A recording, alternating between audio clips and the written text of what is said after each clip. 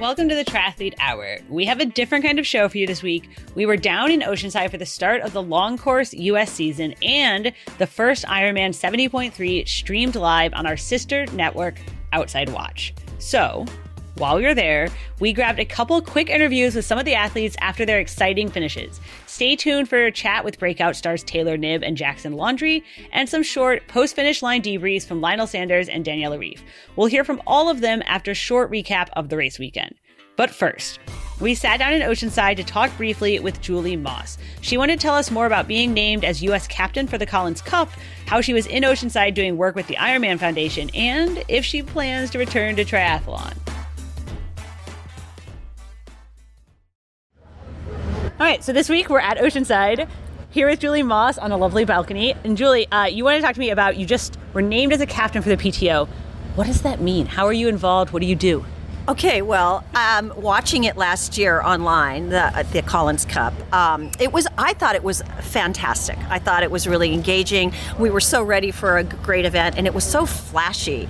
And I just loved kind of that young energy that they were bringing, sort of, right. Are we doing wrestling here, or are we doing a triathlon? And then, of course, the captains had such personalities involved. And I totally remember Karen Smyers and Mark Allen, and then there was Natasha Badman and Norman Stadler. And Norman Stadler did some big smack talking. He did? Yeah, so the pressure... Okay, it's all on. Yeah. Okay. Yeah. So no, I'm not a smack talker, but I'm paired with Dave Scott this year. Okay. And really, I think the idea is Dave's so knowledgeable. It'll be great to have him say. So, Dave, what do you think? Yeah, I agree totally.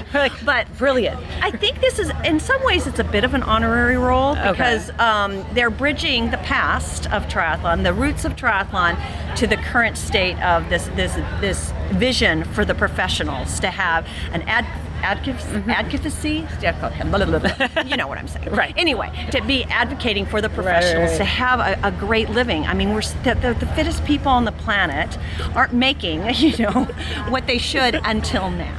And now it's changing. So you're saying it's, because that was last year, we were like, what exactly does a captain do?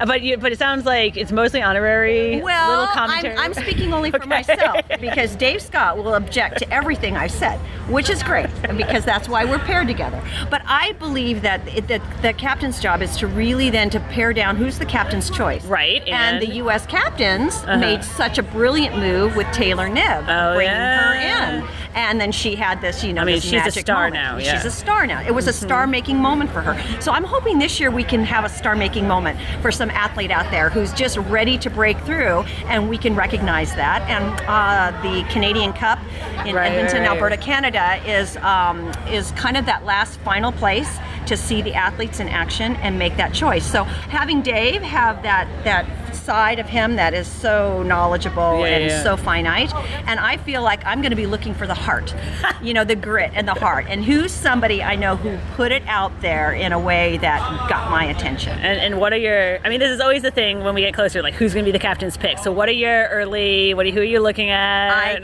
My lips are sealed, Kelly. And that's why they have to keep reading, Triathlete Magazine to find out how all these athletes are racing. And again, follow the PTO online and see how their rankings are going. And so to me, I'm still getting to know our team players, especially the ones who might come from the bottom up. The top 4 spots are taken up based on rankings, but those last 2 spots are captain's picks. So it's something everybody always wants to know about Julie Moss, right? Okay. Is what are you doing now? Like, how are you still involved in the sport? Are you still racing? How are you? Obviously you follow it. Well, I do follow it, and I'm involved in the Ironman Foundation. I'm on the board of directors, and then I also come out to events and support the Ironman Foundation.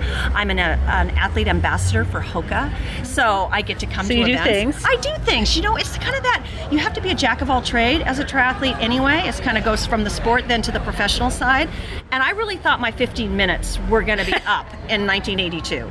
Well, that 15 minutes has just celebrated its 40th anniversary. 40 years since I did my first Ironman.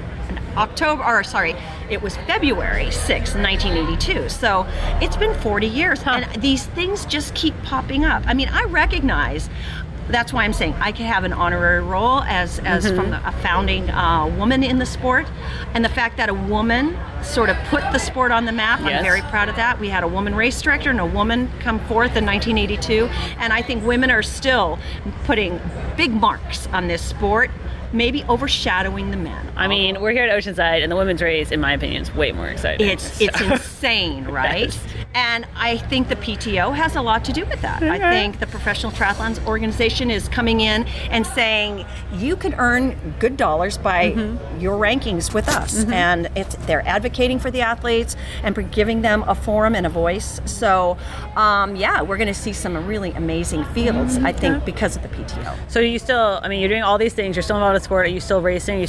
I know you were doing an Ironman a couple of years ago. I know, and I miss it. I had my hip replaced June 2020, and they said it could be a 2-year process. So I'm giving it 2 years. In the meantime, I'm like a hot yoga every day. I'm now doing strength exercises in a group setting, so I can I bought an ICOM pass so I can ski next season. So I'm kind of trying to keep giving myself goals, but the 50th anniversary of Ironman is looming out there. Oh, so then you might come back for that? That's what I'm hearing? I'd be 69, but racing as a 70-year-old. Who knew you would talk like that? I mean, maybe Sister Madonna, I could have had that conversation with her, 20 years ago. But no, I mean, it does rattle around in my brain a little bit. Just this legacy and the idea of, can I still do this? I don't know. I think you can do it. You think so? Yeah. I mean, it's not burning me. You're not like jump on the bike right now, but I am considering just the fitness aspect of our sport and coming out and celebrating the athletes who are really raring to go. Do people still recognize you when you're walking around? Are they like, oh, it's Julie Moss? Only if I'm at an Ironman. Okay. I mean, I call it, like I'm a big fish in a small pond, and our pond is getting bigger. But no, people do recognize me. If I put them, if I'm in the right setting, they will recognize me. Okay. All right, so what are you most excited about this year then? I mean, obviously you have like a lot of stuff going on, the PTO. What is the thing? Now, I feel like we're really getting back to triathlon this year.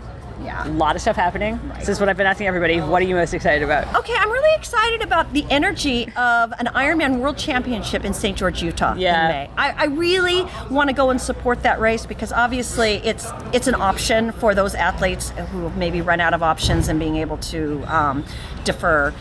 Let's give them a championship experience. So I'm excited to contribute to that because I know how important it is to get your first World Championship. And then obviously the Collins Cup in August. It'll be very exciting to see, this Ryder Cup, golf style of Ryder Cup, the U.S., Europe, and the internationals with Canada and New Zealand. They got to come up with a better name for that. The internationals. Yeah. What do you think? I feel like we gotta call it the world or something, right? Like U.S., Europe versus the world. Ooh, I like versus the world. Yeah. Well, that's why you're the editor of Triathlete Magazine. What can I say? Okay. So I do think St. George will be fun. I think. Yeah, Collins Cup. Yeah, and then obviously back in Kona. Yeah. And watching the 2 days of racing, I think that is going to be pretty thrilling. I had that experience in Nice, France in 2019. As an age group athlete, I got to go off on Saturday and then sit back and watch the men on Sunday, and I loved it. So a lot of exciting things coming up for triathlon. All right, which one? Do you like going first day or second day better? Oh, what do you think? Everybody always argues about this. No, first day. Okay. First day, because you're going to be sitting there watching them going, it's coming. Instead of it's done, it's coming, it's looming. No, first day. Okay. First day. All right. Some people always want to be second day, so there you go. Okay. Hot topic. Well, thanks for talking with us, Julie. Oh, and thank you for taking the time, Kelly. Thanks to Julie for chatting with us. We'll have a rundown of the race itself and hear from the athletes after this quick break. Power your next adventure with Outside Plus. Our Outside Plus membership gives you access not just to exclusive triathlete content, but also content across all our network brands like Outside Magazine, Backpacker, Velo News, and Trail Runner. With an Outside Plus membership, you get 2 magazine subscriptions, a $50 gear credit to the Outside shop, which includes our library of training books, resources like our custom 70.3 training course and clean eating meal plans, dozens of training plans through Today's Plan software, a free event with Outside Events Cycling Series, and a discount on any races on Tri-Reg or Athlete Reg. And you get access to Gaia GPS and Trailforks to help you find great routes and an annual Finisher Picks photo package to memorialize your race afterwards. Plus. Now, all of our members get access to our first ever Team Triathlete, a community of triathletes that includes Q&As with experts, training plans, in-person meetups, and team swag and giveaways. We'll be with you on your triathlon journey from start to finish. Join at triathlete.com/outside plus. That's outside, PLUS, one word. Become an Outside Plus member today.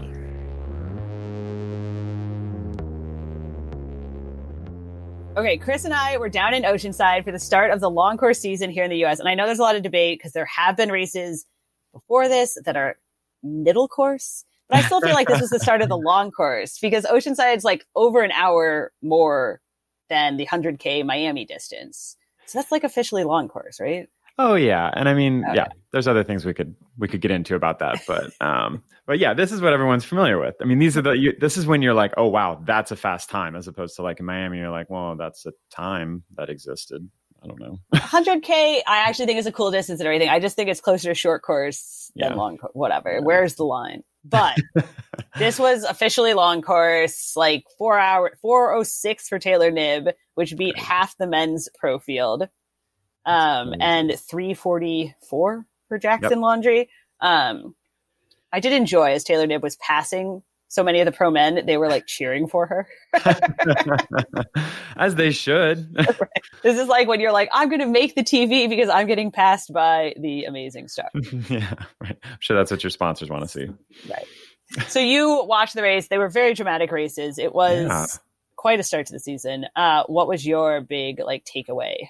Well, I think for me, like the fun thing about these races is they were both so different. You know, like the men's race was totally different than the women's race, yet both had like banging fields. Like you looked at both fields and you're like, this is like an all-star field from both like men's and women's. Where it's like in Miami, you're like, the men's field was pretty loaded. The women's was like, hit and miss, you know.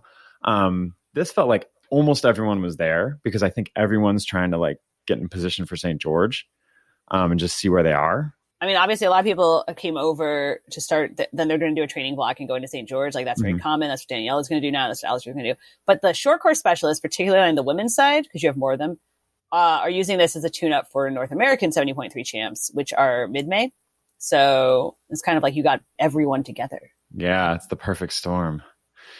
But yeah, no, it was cool. And I think like a lot of the short course women making that swim fast, stringing it out, then you know, like the men's race was totally different. You know, it was just this like huge glob of fast swimmers, not stringing it out necessarily.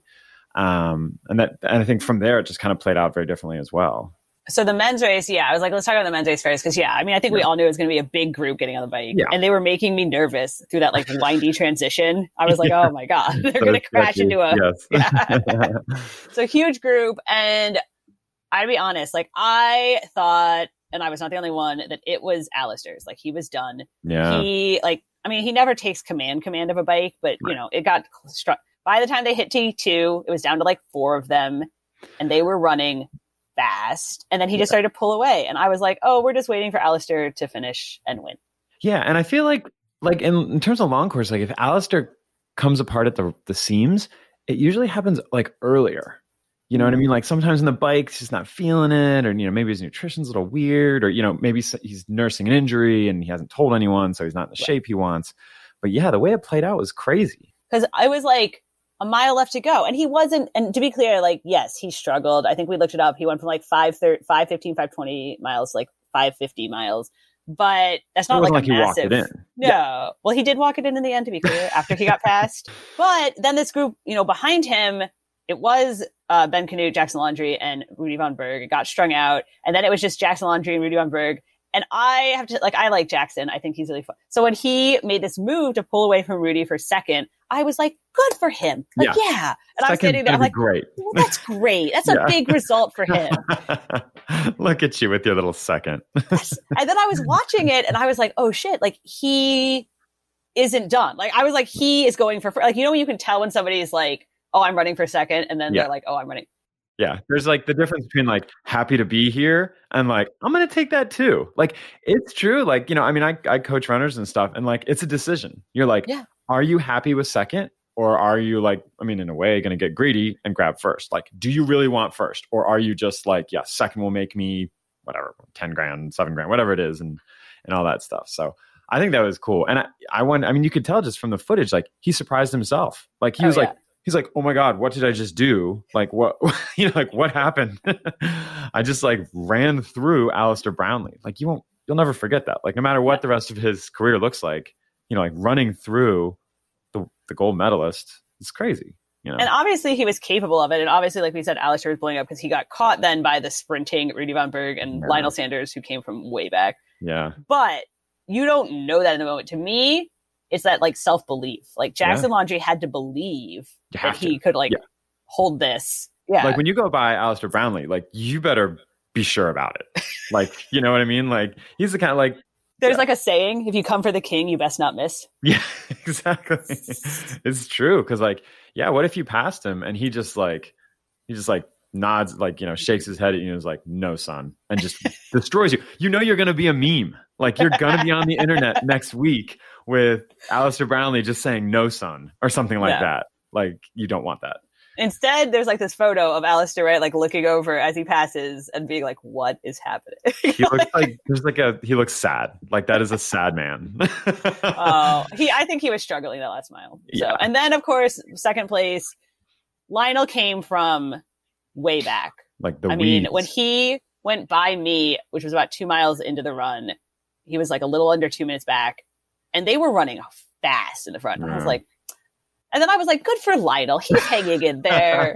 Like, what a competitor. I was like, he's going to get like fourth or something. He's like, good for him. Coming from back there with his swim.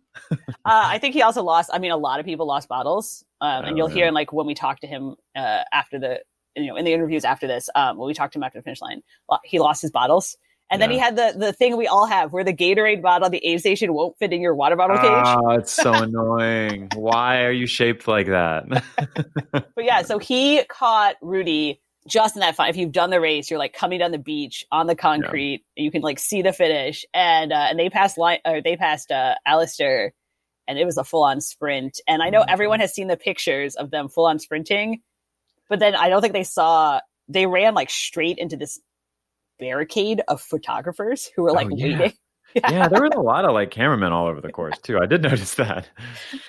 So they were sprinting so hard that they like couldn't slow down. They like ran straight because into they're racing. Who would have thought? So it was pretty crazy. He did and Lionel got him with the lean. I've seen the photo. I've seen the official had like his camera set up to get the photo finish. Yeah. Oh, that's cool. And you can see that Lionel gets it, like out leans him. That's amazing. That's so cool. I mean, when you go to a photo finish in a long course race, like, that happens now and then in a WTS race, but like, I don't know. That's pretty rare in long course. That's I mean, that's when you've had a good race. And that was for second. So it was a really exciting race on the men's side. And you could say that the women's wasn't as exciting because it was just like Taylor Knibb took the lead with like the first 200 meters and never gave it up. But on the other hand, I think there is something exciting. Maybe not like necessarily watching it. I mean, kind of, but seeing the result and you're like, okay, this is exciting because like here are two. I mean, Taylor is a name we know, but then like Luisa, I'm not even sure I'm saying that right. It's Luisa Baptista. Yeah, Luisa Baptista is like, that's not a familiar name to me. I'll be honest. Like, I gotta tell you, there was a contingent of Brazilians at the finish line, which I didn't realize until she won. Because then there was a lot of screaming in Portuguese. I was like, apparently she's quite a big star. But that's exciting because it's like, you've got these two like up and coming women and, the sky's the limit. And Taylor seems like, she's going to be one of those names that might be unpushed at a lot of races she does. She swam like sub 23 in the chop for a 70.3. That's nuts. Yeah. And it's not like she comes from she doesn't live in an the ocean. She lives in Boulder. Area. Right. Right. That's like the note that people should notice. Like, yes, Holly Lawrence had a great swim, but she works in the ocean. Like she's putting in work in the open water and the waves and the chop and stuff like that. Taylor Knibb's probably just like, oh, these waves look bad. Like, I live in Boulder. Taylor Knibb, she's like, well, this will be fun. Right. Probably. Yeah. Not even like this will be bad. She's just like, oh, well, look at those things. Look at these walls of water. So she took the lead. She did give the lead up briefly when she started to put on socks in T1. Right. Got to be comfortable. Yeah. But then she made it up. So yeah. Then she rode 220. Right. People have asked, like, well, when was the move? When was the break? There was never, like, a move. She just, like, rode away. And then behind her was, like, Holly and Louisa. And then Paula rode up to Daniela, and they were behind them. And there was, like, a group behind, 2 minutes back and then 5 minutes back. But, like, Taylor never she just, like, rode away from everyone. Which is gnarly because, like, if you think about it, like, I mean, not to take anything away from Taylor or coaches or anything, but, like, it didn't really seem like there was a whole lot of strategy. And she's just like, I'm going to go until everyone's gone. And then when they're all gone, I'll finish. And, like, it just seems simple, but it's awesome in its simplicity. But yeah, I mean, there's no like, I'm going to sit and then I'm going to wait. And it's like, I'm going to put on socks. My feet might get cold, or, I don't want to get blisters because I've got other training to do. Like, not like I'm going to break you at the aid station and all this like, crazy weirdness that some people like to do, which is fine. But yeah, I think that's cool to watch. Just dragging people to their deaths. and it looked like, she started the run with about 240 or something like that. And it looked like she just like casually was running. Like she never was under pressure. She casually ran a 117 to be clear. Oh yeah. That's ridiculous. Oh yeah. I mean, I looked at like the past times, like when Daniela won this race, she ran like a 122. When Holly won it, she ran like a 121. Like those were like fast times. Oh yeah. Yeah. And she's just, and off a 220. Like she was 2 minutes faster than everyone on the bike. Like that's not nothing. Yeah. And she's by herself. Like she wasn't sitting in a pack. She wasn't, all this stuff. Yeah. That's wild. That's why it's kind of exciting. You're just like, on paper, you're just like, oh, Taylor just walked away. But like kind of bodes well for the future, I think. Yeah, she wasn't under pressure. She looked like she was just enjoying herself. And like you'll hear us talk to her after the finish. I mean, she talks a mile a minute. And she was like 45 seconds after she finished, she was like going. She was fine. I would be like one word sentences after a finish like that. I would be like, my name, maybe, hopefully where I stayed. That's about all I could muster out. Yeah. Oh yeah, Holly finished and like laid down on the ground and called for medical, right? Yeah. Like in third place. Yeah, like a normal human should be. Like a normal person. And then in second, like you said, we had Luisa Baptista, which again, and I got to stop doing this. Halfway through the bike, when she was still there on her road bike, I was like, good for her. Condescending Kelly. Well, I just think like, oh, that's like great. Like she's hanging in there. Well, good exposure for Brazil. And meanwhile, like all of Brazil is there like, yeah, we knew she was going to do awesome. Yeah, she also ran like a 117. It was her 118. Yes. Yeah. Yeah. We were debating whether or not it was the first time a Fila run shoe has been on a podium. Oh, probably since the 90s. Yeah. I'm sure in the 90s they did. Sorry, Fila. We love you. She just looked smooth. I mean, whenever they cut to her running, though, she was super smooth. She just looked like a machine out there. So yeah. Well, I hope she does more North American racing. I think this is something you're seeing in the women's field, and the reason for it has to do more with like sponsorship money and like opportunities, which is actually a little unfortunate. But what you're seeing in the women's field is people who are specializing in 70.3, and so you do get. I mean, Taylor, Holly, Louisa, those are our top three, and then in fourth was Ashley Gentle, and they're not doing long course. They're all specializing in mid distance this year. And some of them are still doing short course. That's true. And I think you're starting to see that difference. Like it's making a difference. Yeah. Even like Paula and there's other people back there that, you're not going to see them at Ironman Worlds. Probably not. No, I think Paula was fifth or sixth. Yeah.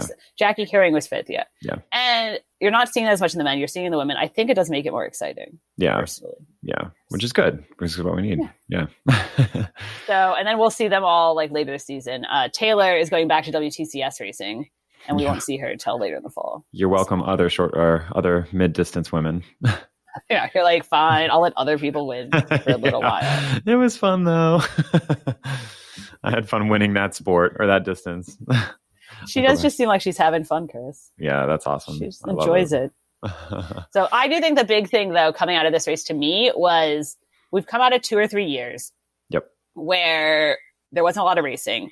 And going into this event, and you and I were talking, and people kept asking us, like, who do you think will win? And what a lot of people, it was almost like people didn't even know who they should be rooting for. They were like Alistair still, it was a lot of like, is Alistair still, I've had people be like, Andy Potts is still racing, right? Like they can only come up with names that they like heard back. They like don't know who the new people are yet because we like haven't really had time to establish new stars. Right. And to me, this was like, hey guys, like there are new stars now. Like, get on board. Right. Yeah. And not just like, because I think last year you saw people like winning races where they were like kind of like okay competition. So you're like, you won, but like you didn't really beat anyone good. But like, exactly like what you're saying. I think the names were there Obviously Jan was missing. But aside from that, like, this is where you are. Like this is like the new, world ranking almost in a way, because you've got everyone on the same starting line. It also felt like, they were star making turns, right? Like, because I think a lot of times it takes kind of some performance for people to be like, oh, that person. Yeah. Like now they're dangerous and legit. Like I did not pick Jackson Laundry to be in the top 5, like not at all. And now we're going to know. We're going to be like, okay, that's a dangerous guy in any race this year. So new stars for the 2022. Readjust your predictions for St. George and 70.3 Worlds. Yeah. Yeah. Look, like learn these new names, people. Like I don't want to just keep talking about Alistair Brownlee and figure out how to spell Rudy von Berg. Rudolph von Berg. Rudolph von Berg. He did a fun fact he did this local boulder try I did last year, and obviously won by like 10 minutes or something. It was ridiculous. He just he was done before I started the run. I was in his backyard, and it was a warm up for something. So learn these names, folks. All right. Good start to the season. Good to be down there. And we will hear from everybody. We talked to Daniela, we talked to Lionel, we talked to Jackson, and we talked to Taylor after the finish. So that's coming up. Okay, now a few short interviews with the athletes at the finish line. A warning, though, these were very real, quick chats right at the race. So bear with us as there's a few interruptions from well-wishers and lots of background noise. First, we talked with Jackson Laundry, who surprised everyone, and Taylor Knibb, who established her dominance. All right, we're with Jackson Laundry. Here's my question for you. We all thought, okay, he's taking it second. When did you know you could win it? Like, when were you like, I got this? Well, you never really know until it's over, but I don't even know if I was really processing what was going on. I was just taking one step at a time, and I think when I kind of made the move on Rudy to take over second, and I saw Alistair starting to come back, I thought, well, you just got to keep this pace and see if you can get him. And I can't even believe it, but all three swim bike run the best I've ever done, so that's what it takes to win out here. I saw when you were coming in, you looked like you didn't even believe it. I couldn't believe it. So we were saying before you got to go on the podium that you looked shocked as everyone. How shocked were you? I don't know. I was so shocked. I couldn't believe it. You know it's happening, but it doesn't really sink in until you're like right there and the line's there and there's nobody right there to catch you and you're just done. And it was unbelievable. I heard you guys were down a sub 5 minute mile on that last mile. Do you have any idea? I probably wasn't for the last whole mile because I ran pretty slow in the last couple 100 meters, but I was definitely running pretty fast the last couple miles, trying to get away from Alistair and Rudy. So I knew Lionel was there too. I thought I had enough gas to hold him off, which I did, but I'm glad there wasn't 2 or 3 more miles left. So. And everyone's obviously kind of like, wow, this came out of nowhere. But you've been, working on this for a long time. What do you think you did over since Worlds in September, where you were 5th? What have you kind of worked on since then? Yeah, I took a really, good off-season rest, and I just did a good build, a good, didn't rush into it, and I don't know, just more of the same stuff. I've been improving for years. I haven't really needed to change much, and just you find little details here and there you can improve in your swim or your training or your recovery, and you just try to improve a tiny bit all the time in everything you do, and if you keep learning and you keep making changes where you see them are necessary, but not changing the big picture when it's working, then things keep going well. What's next? That's the big question. I'm going to race St. Anthony's Triathlon and the 70.3 Chattanooga North American Champs. And then, and then we'll see after that. The focus, 70.3 still? Definitely 70.3s. I'm probably not going to be doing an Ironman this year, just with all the opportunities we have at the half distance and how I still think I can keep improving, so I got to keep working at it. Cool. Thank you very much. So we're with Taylor Knibb. Everybody said you were the one to watch, but then on the TV broadcast you didn't see it. They kept saying, she hasn't won yet. You clearly are ready. You're here. Is it all about 70.3s this year? No. We'll see. Right now, after this, I'm hoping to switch to WTS focus. I'll do Yokohama, Leeds, Montreal, and then Hamburg, and that's all before July 10th. And then we'll see from there. But it's nice with those races, you can really back-to-back them up, and it's a great concentrated block because after July 10th, the next WTS race is Chengdu. end of October, so it's like a huge, because of the Commonwealth Games. But anyway, so we'll see what happens after that, but I wanted to get one race and try my new bike, and it was very exciting and very fun. So it sounds like there's a gap then, and we may see you at like Collins Cup, US Open, and maybe 70.3 Worlds? Well, I'm hoping 70.3 Worlds. We'll see. And Collins Cup, if you qualify, you're required to go now. So I hope USA Triathlon allows me to, but we'll see. I want to see kind of where I am in July and then make a plan from there. Last year I had 13 races planned. I did 3 of them, and then I added another 6. So it's kind of like I know that plans are flexible, and it's about like racing when you're ready and excited to race. So you say you got to try your new TT bike. It was all the talk of everyone, like she doesn't have gels on her top tube anymore. She has a TT. So what was different? What did you practice over the winter to get ready for this? Oh, well, so I got the TT bike beginning of January, and then I just learned how to ride it.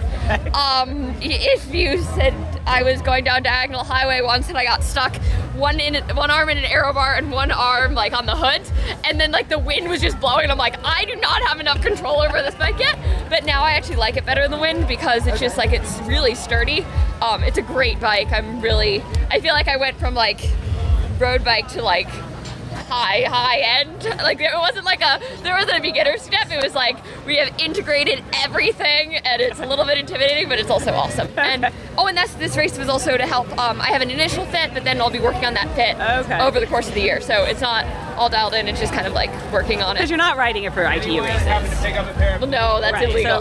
So you'll come back. I get to go back on my road bike. Okay. I love my Honda. And what was the hardest part today? I mean, it seemed like you kind of were there from the start, from the beginning. What was the part? Did you ever think, there was like a down period? Was there ever a down in the Taylor Nib race today? Oh.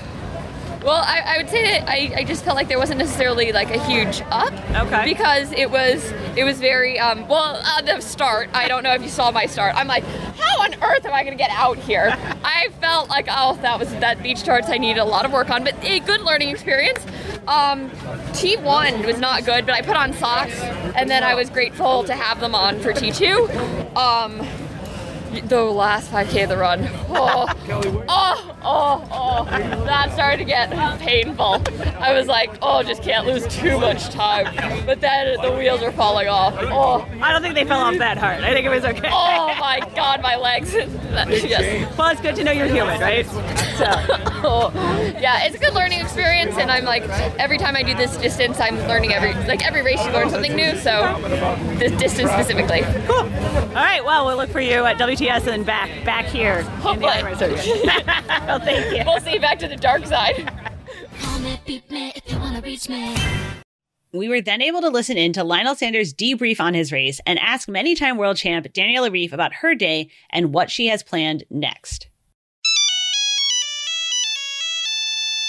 All right, Lionel, coming out of the water, you heard the time, 2 minutes. Talk us through the rest of your day after that. Yeah, well, I mean, that's about as good as it's going to get for me through that chop and those stupid goggles, as you know.